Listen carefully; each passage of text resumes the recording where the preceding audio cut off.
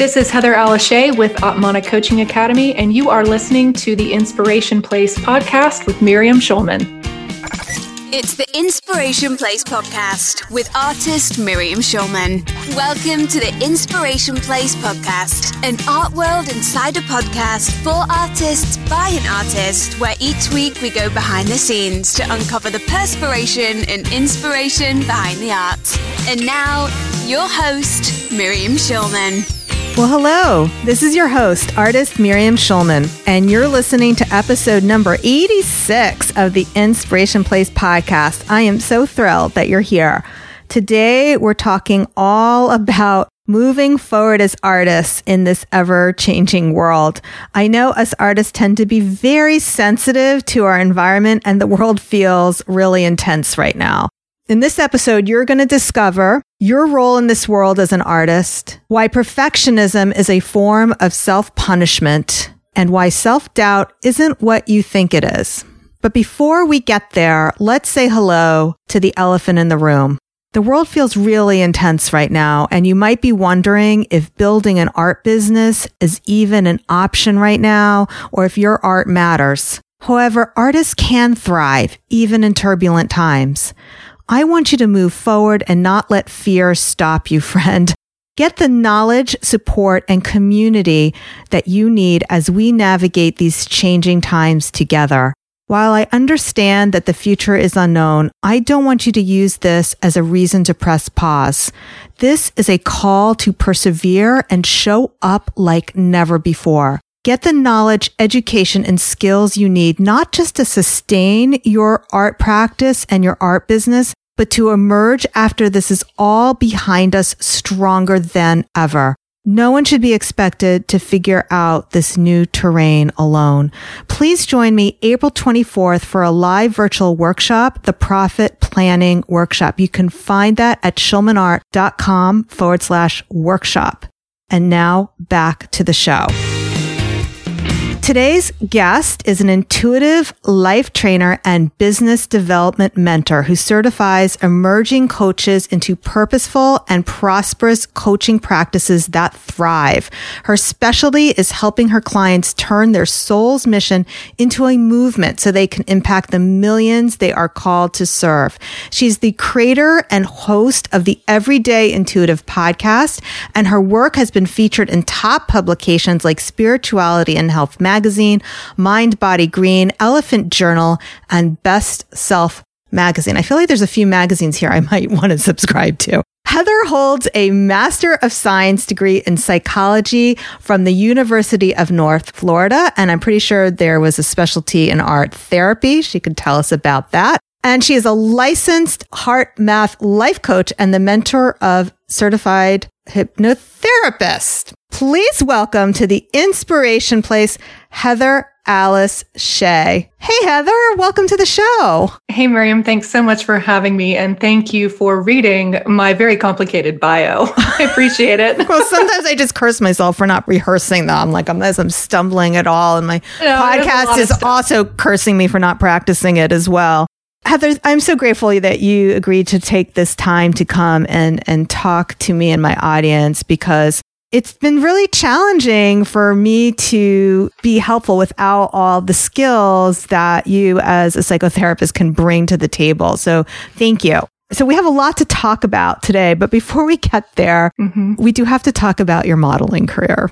Oh, God. Really? No, just briefly. So Heather basically is, if you remember, like, you were a model 20 years ago. Would that be about right? Yeah. Like 90s model, like in the heyday. So if you would open, let's say, whatever catalog, Victoria's Secret's catalog, and they would have the model who looks like Cindy Crawford but wasn't Cindy Crawford, that was probably Heather. Is that right? Yeah, I'm like the cheaper Cindy Crawford. Exactly. Right. Right. So that's what Heather looks like. So anyway, so how long were you a model? I did it for about 1.5 years. Oh, that was it? Yeah. You know, as I look back on that time, I realize how creative being a model is and how much now as an adult, I really value the experience. But when I was younger, I just could not get into it. I was born and raised, you know, in the country, in the woods, like with 4 brothers. I just didn't really identify in that world at all. And, let's be honest, there was a lot of things about that were really unhealthy. And I remember thinking like, God, this cannot be my contribution to the world. I want to spend my time helping people feel really amazing about themselves. I just couldn't really connect to what I see now in modeling, which is like, oh, it's such a cool form of creativity, like the pictures, the makeup, the hairstyling. It's truly art, what they do on a photo set. So, and I do feel they embrace a lot more diversity now. Absolutely. Ethnic diversity, gender diversity, body type diversity. You're seeing a lot more of that. I think Cindy Crawford was that time in the 90s that was also breakthrough, because I think she was like the first brown-eyed, brown hair model to break through. I remember when I was in college, my roommate had that coloring, and she actually was half African American. And so to her, that was like the first glimmer of somebody who almost kind of looked like her, rather than the Christy Brinkley.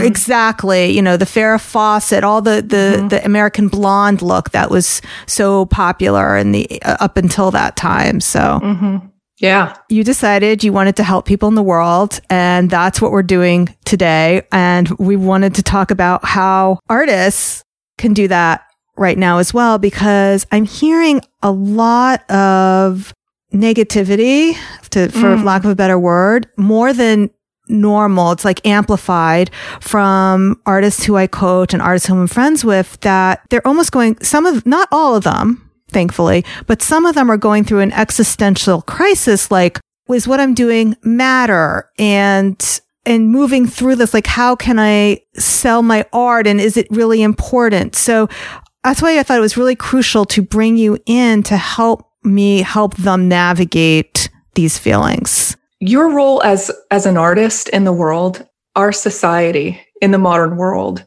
does not really even understand the true importance and value of what the artist does for our culture, any culture. I don't care if it's East, West, it doesn't matter.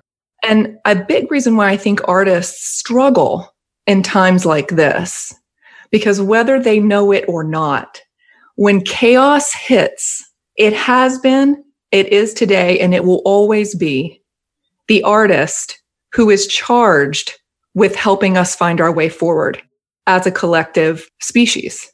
Yeah. It's the artist who understands what it is to go within themselves and confront the madness, the confusion, the emotion, all the things, and find a way to fashion something beautiful, uplifting, inspiring, meaningful, not only for themselves, but for other people.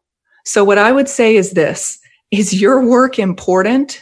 I would say in this moment, it is the only thing that matters, because it is the only thing with the power to help other people who, let's face it, if you are an artist, it comes so easy to you. But what you don't understand, and what we forget as creative individuals, is that this vision you have, not everybody has it. Let's rewind a little bit. There's two things you talked about: creating beauty for sure, but the thing that I'm really glad you mentioned is the meaning making. I was listening to a podcast with Brene Brown, and she had a grief specialist on, and they were talking about the 5 stages of grief. And his name is David Kessler. He has a new book, and it's really about that 6th stage, which is about making meaning out of grief. So he wrote his book pre-COVID to talk about how important that is for us to make meaning out of when we're grieving. And it's not a complete antidote for grief, but it's a cushion. And what he was then sharing in this conversation was that what we're experiencing right now is a collective grief. Absolutely. Absolutely. We have a collective grief whether it's a loss of job for my daughter, loss of being able to finish her senior year and say goodbye to her friends in college. People are experiencing losses at many different levels. And to be able to make meaning of what's happening right now is the artist's job. I love how you say that it is the artist's job. It really, really is. When things go sideways, like with COVID, and I love how you're saying it can be for many reasons that we're grieving. I think just, at its deepest level, we're grieving that we know the world will never be the same. No, it's kind of like we had 9/11, pre-9/11 world and post 9/11. And years from now, we're going to have, remember what it was like when we used to, hopefully this is not going to happen, but remember what it was like when we used to shake hands with people? Right. Could you imagine? Without worrying. Right. Concerned about this. Like right. we don't give, remember when we used to give people high fives? God, I hope. Right? And now to think about giving someone a high five, we shiver, right? It's like, oh my gosh. Right. So to say that we can make meaning, and I think meaning making, one of the functions of that, what happens when we ascribe new meaning? And this is where, kind of psychotherapy and coaching and the art world, we are all kind of sitting in the same soup, as it were. Yeah. That we all are tasked with this ability to say, okay, I am an artist. I know how to turn shit into sugar. This is what I do. I know how to do that. And so to me, the word being a way shower, I really feel like artists are way showers. And what I mean by that is there are people who can look at the situation we're in and find the hopeful meaning. They're able to look at it and say, okay, wait a minute. It doesn't have to be all, no sunshine, all rain. There is sunshine here. Okay. Let's look at what the silver lining can be, or the bright side, or the new exciting thing that nobody can see yet, because there will be positives from this. I do agree with that. However, I also want to say that the artist doesn't necessarily have to always be showing the silver lining, because there's definitely power in helping people process the grief. So if you think about some of my favorite both works of art and literature, Picasso, Guernica, which is not about a silver lining, but it definitely helped process that war. Or The Sun Also Rises, which is, the title has, The Sun Also Rises sounds like silver lining, but it's definitely, the main part of that book was processing such a loss that the main character had to go through. And I don't want to give that away for those who haven't read the book or need to read it but a lot of great art and literature is about helping us process what's happening in the world. Yeah. Show the way through. Yes. So the process piece is the way through. Yes. And that is looking at the shadow, really turning to face it. And, 5 stages of grief, that is all about saying, okay, no, I will face forthrightly what has happened without needing to dampen the tragedy or the pain, right? I'll just face it and see it for exactly what it is, knowing that I'm strong enough to handle it, right? I got this. It's going to hurt, but that's okay. So to go through that process is really, really hard. And a lot of people shy away from it. But I really think that the artist and all creative people are really capable of doing that in this really interesting, unique way. Yeah. And I think it's different for every person. But I also think that if we would just stop and give ourselves credit for that, say, you know what, this sucks, but I know that I've got it. I think we would find that we do know how to come through this in a way that is helpful and hopeful. Not from the perspective of rose-colored glasses, not from the perspective of it wasn't as bad as I thought it was going to be, but from the perspective of, man, I'm so much stronger than I gave myself credit for. It's not about saying this isn't going to be so bad and try to be Pollyanna, but right. Yeah, it could be really, really bad, but I can handle it. Right. Go to that dark place and be willing and able to feel the feels that it's going to take to get through it. I remember that, it kills me to say this, the late Kobe Bryant. I remember reading a quote from him. Someone asked him, why are you so good at this, at basketball? What are you doing? that makes you so good? And he said, I'm not afraid to bring my pain with me on the court. Wow. That's really powerful. I bring all of me on that court. And that's why I'm this good, because I don't say no to the shadow parts of myself. My favorite author, period, is Viktor Frankl, a famous psychotherapist who survived the death camps in Auschwitz. And he wrote a book, Man's Search for Meaning. And at the end of it, he says, I sat in that death camp and I realized one thing, that the Nazis can never take from me the greatest of human freedoms, which is the choice to see the world how I want to see it and to be who I want to be in it. I can choose to give the man sitting next to me my last crust of bread. The Nazis cannot take that from me. Oh, it's so beautiful. It's so beautiful. So I say this to myself when I get down and my stuff starts kicking up. I say to myself, if Viktor Frankl can come out of a Nazi death camp, they killed his whole family. They killed his whole family. If he can come through that, believing in the power of the human spirit and believing that there is a sunrise after we go through the horrible dark night, then I have no excuse. And not only that, but I think I'm mandated to try to emulate that. He's a way shower. I think that's so beautiful. So it's about looking at this stuff soberly, but also believing in our strength and knowing that we can do it. And look, it's hard to do that when everybody around you's freaking out. Totally. You almost feel like I told my husband this with the COVID break. I'm like, I'm actually fine. I'm scared. I'm mad. I'm all the feelings, but within me is a firmness that I can stand on. And I had this moment where I was like, is there something wrong with me that there's nothing wrong with me right now? And I'm like, no, it's actually okay to be okay. And I think we need to hear that too. It's okay to feel scared. And it's also okay to be okay. I've talked to a lot of my clients and they're like, Heather, I'm actually really excited. I think that we're going to do something at the end of the day. Like we've got an opportunity here to try to do something, to make something out of this. And maybe that will be great. For those of you who are feeling okay, it's because it's not your first rodeo. Like for me, girl. Okay. So that's like, I didn't want to assume anything about you, but I would imagine this is not our, right? I mean, I'm an open book, so I don't know how deep, but I mean, at the age of 4, I was already seeing way worse than this. I suffered horrific sexual abuse at the age of 4. Like I wasn't even in kindergarten before I started my... That explains a lot then, because and when I was 5 years old, my father passed away. It's like when you've already gone through something really horrible, it makes you braver because, I got through this. And they do have studies, I think people who have the near miss in a war, hopefully a lot of people are going to come out on the other side of this a lot stronger and braver than they were before because they get through like, hey, you know what? I'm still okay. Yeah. And it's interesting that you mentioned that when you look at treatments for anxiety, people who have social anxiety, phobias, horrible phobias, right?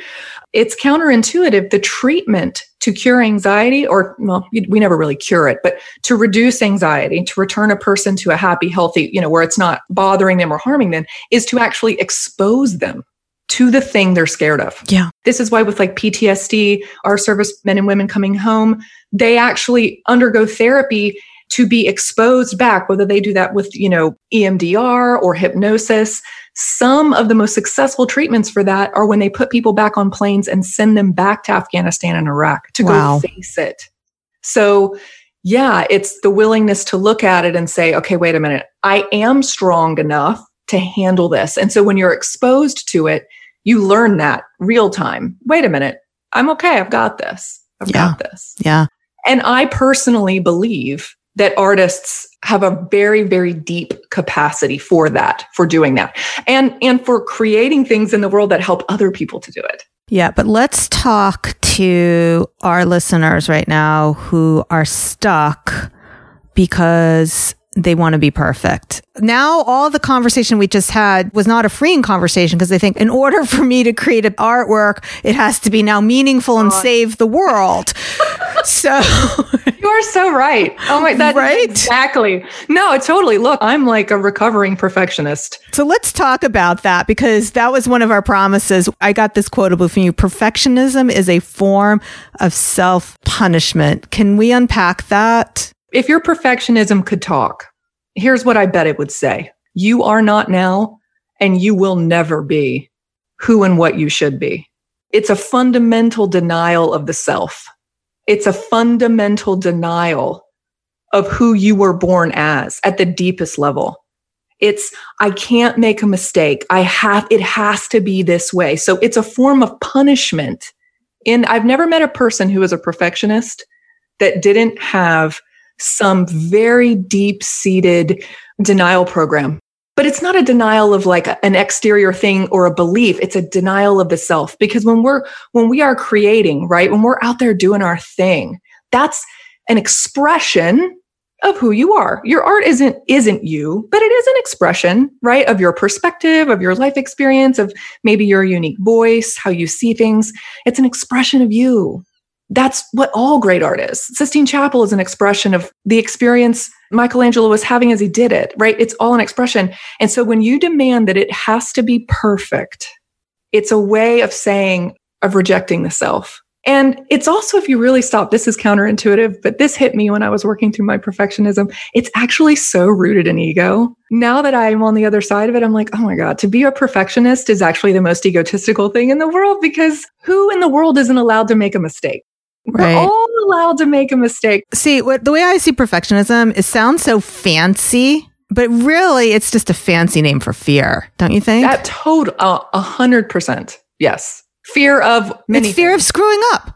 Mm-hmm. That's really, fear of failing. And it's like kind of goes back to what we just talked about.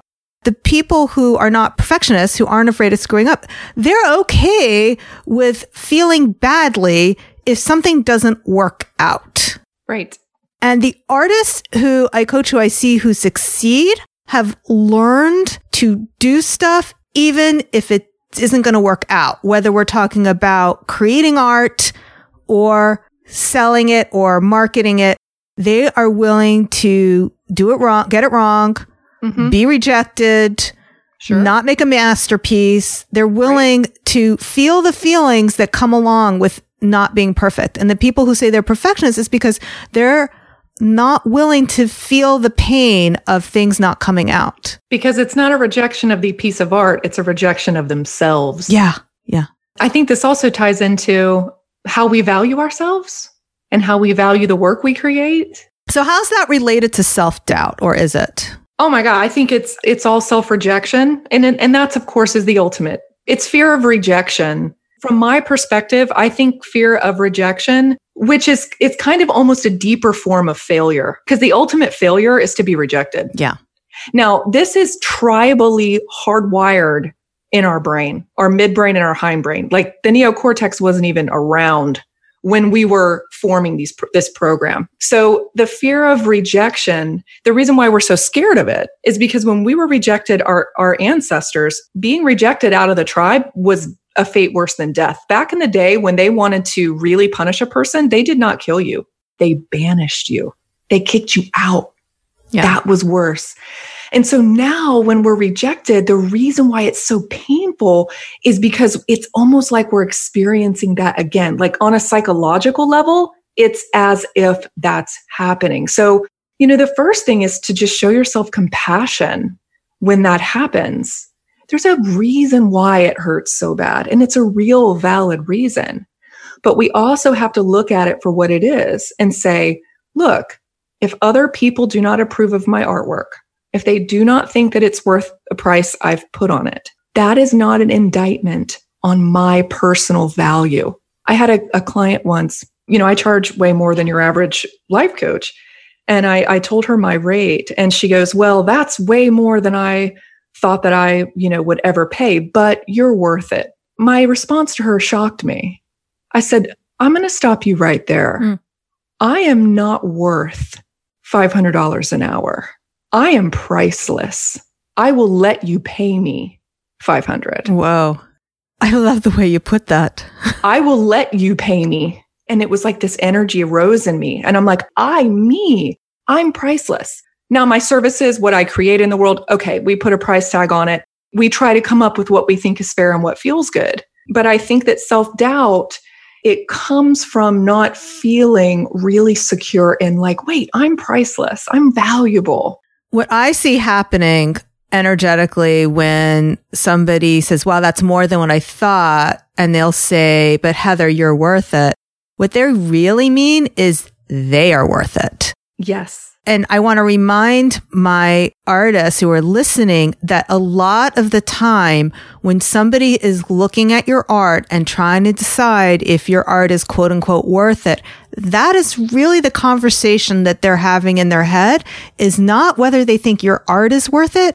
They're thinking whether they are worth investing in, whether their home is worth investing in, whether they want to spend money on themselves. So it's not a value judgment on the artist. They are making a value judgment on themselves. That's exactly what I told my client.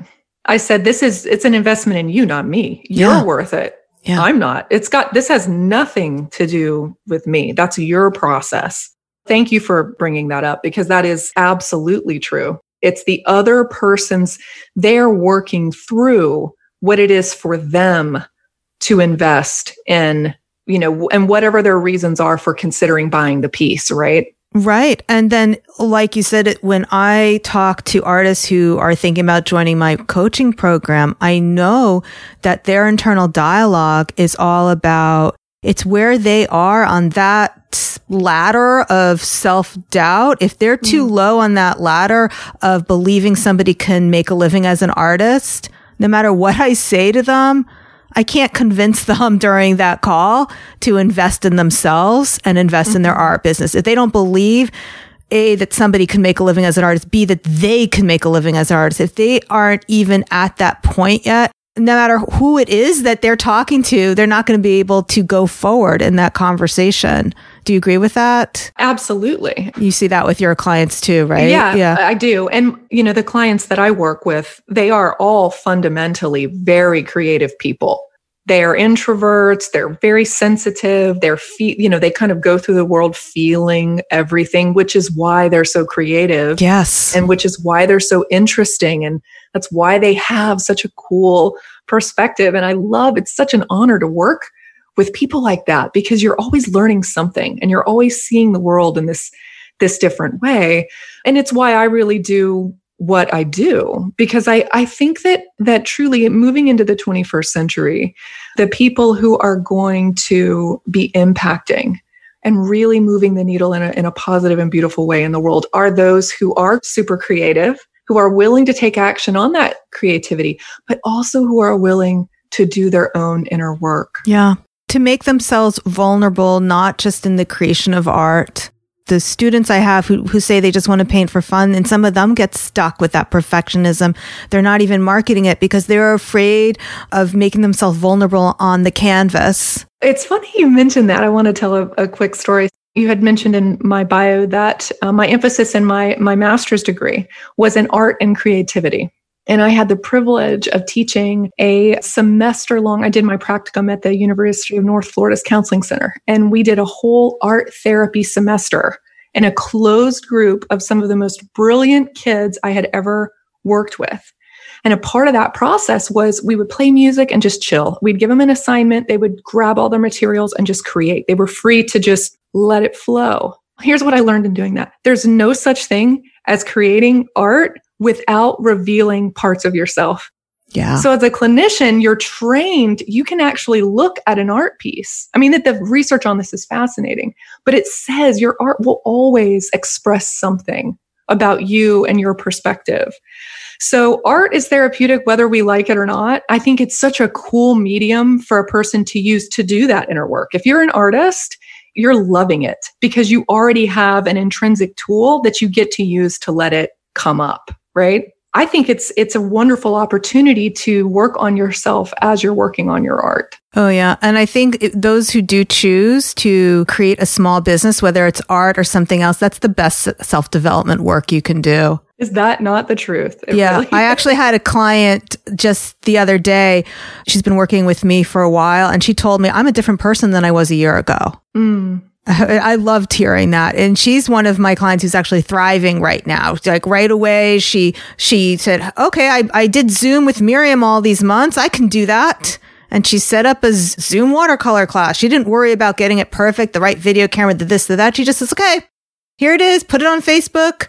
Here's my PayPal link. Sign up. And I was so proud of her. And that is so brave. And to give yourself the gift of being around and in community with a person like you, Miriam, the people that you're teaching. I mean, look, I am a trained psychotherapist, and I'm going to tell you that's a form of therapy, easy. Like, that's so much more fun than like sitting in a room and talking to somebody for, I mean, it really can help you process in a safe space your stuff. And not only that, but turn it into something beautiful and amazing. Yeah. We're living in a world where I think the luxury of being able to just kind of like not do this work, working on ourselves, kind of working on those emotional and mental skills that we need to navigate our modern and crazy world. I think we can officially say those days are over, and we all are kind of responsible for finding a medium through which we can become the version of ourselves that we know that we can be. I love helping people do that. And Miriam, I know you do that with your work as well. And it's amazing. Thank you for that. I just want to let people know that I am gifting my Artist Incubator students 2 sessions with Heather. She's agreed to come into my program for the month of April and do 2 sessions with us. And for those of you who are not part of the Artist Incubator, Heather has a podcast, which is completely free. So if you enjoyed the conversation that we had today, I strongly recommend that you go over and listen to her podcast, the Everyday Intuitive podcast, because she has a lot of conversations similar to the types that we had here today. So I know you're going to love it. Heather, do you have any last words for my listeners before we call this podcast complete? I do. I have 3 things these are kind of my core values I want to share. The first is you are more powerful than you can possibly imagine. The second is that your life has a deep meaning and purpose. And the third, I truly believe this for every person listening to this right now, you are guided every single moment to live that purpose and to unlock that power. You really do have those 3 things. So please, if you take nothing from this, I want you to know that you can do this, that you can absolutely do it. And not only that, but help other people do it too. That's fantastic. Thank you so much for spending this time here with me today. Thank you. We've included links to the books we mentioned, links to find Heather on Instagram, her podcast, all of those things in the show notes, which you can find at schulmanart.com/86. Okay, guys, thanks so much for being with me here today. I'll see you same time, same place next week. Make it a great one.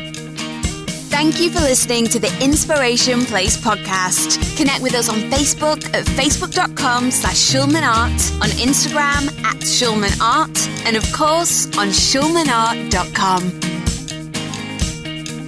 If you like this episode, then you have to check out the Artist Incubator. It's my small group coaching program for emerging artists who want sustainable income from their art and are craving the emotional support of a community of artists. The Artist Incubator program is by application only. To apply, go to schulmanart.com/biz. That's BIZ. If you qualify for a free strategy session, you'll get my eyes on your art business absolutely free. And we'll discuss the steps you need to take to come out of 2020 stronger than ever.